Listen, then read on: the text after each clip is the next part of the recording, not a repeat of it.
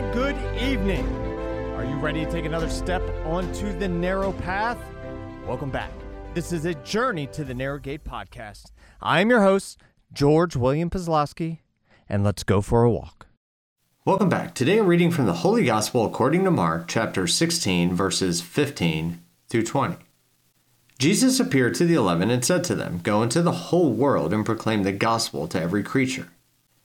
Whoever believes and is baptized will be saved. Whoever does not believe will be condemned. These signs will accompany those who believe. In my name, they will drive out demons. They will speak new languages. They will pick up serpents with their hands, and if they drink any deadly thing, it will not harm them. They will lay their hands on the sick, and they will recover." Then the Lord Jesus, after he spoke to them, was taken up into heaven and took his seat at the right hand of God. But they went forth and preached everywhere, while the Lord worked with them and confirmed the word through their accompanying signs. The Gospel of the Lord. Jesus gives his authority. The Holy Spirit is the power. And those who believe, these abilities will accompany them. I have said this before and time again. The Holy Spirit gives us powers we don't recognize or use. We have a tendency to think that these powers are restricted to certain special people, some high-power religious types. Power is only restricted by the faith of one's heart. One cannot use what he believes, not that which he possesses.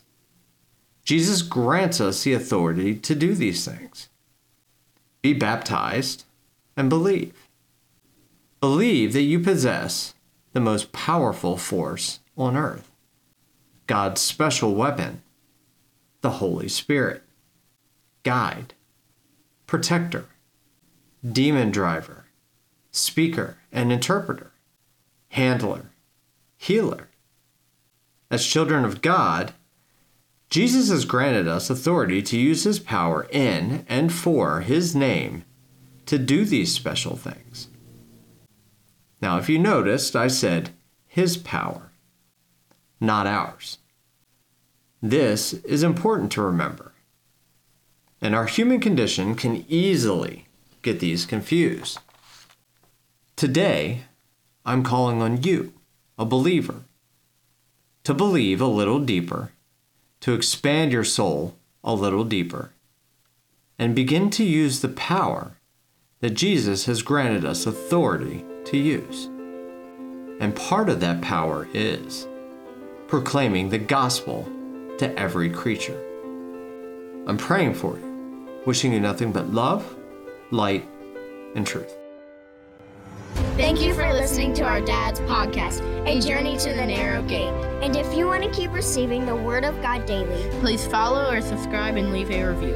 Keep listening because God is working all things for good. We love you and we are praying for you.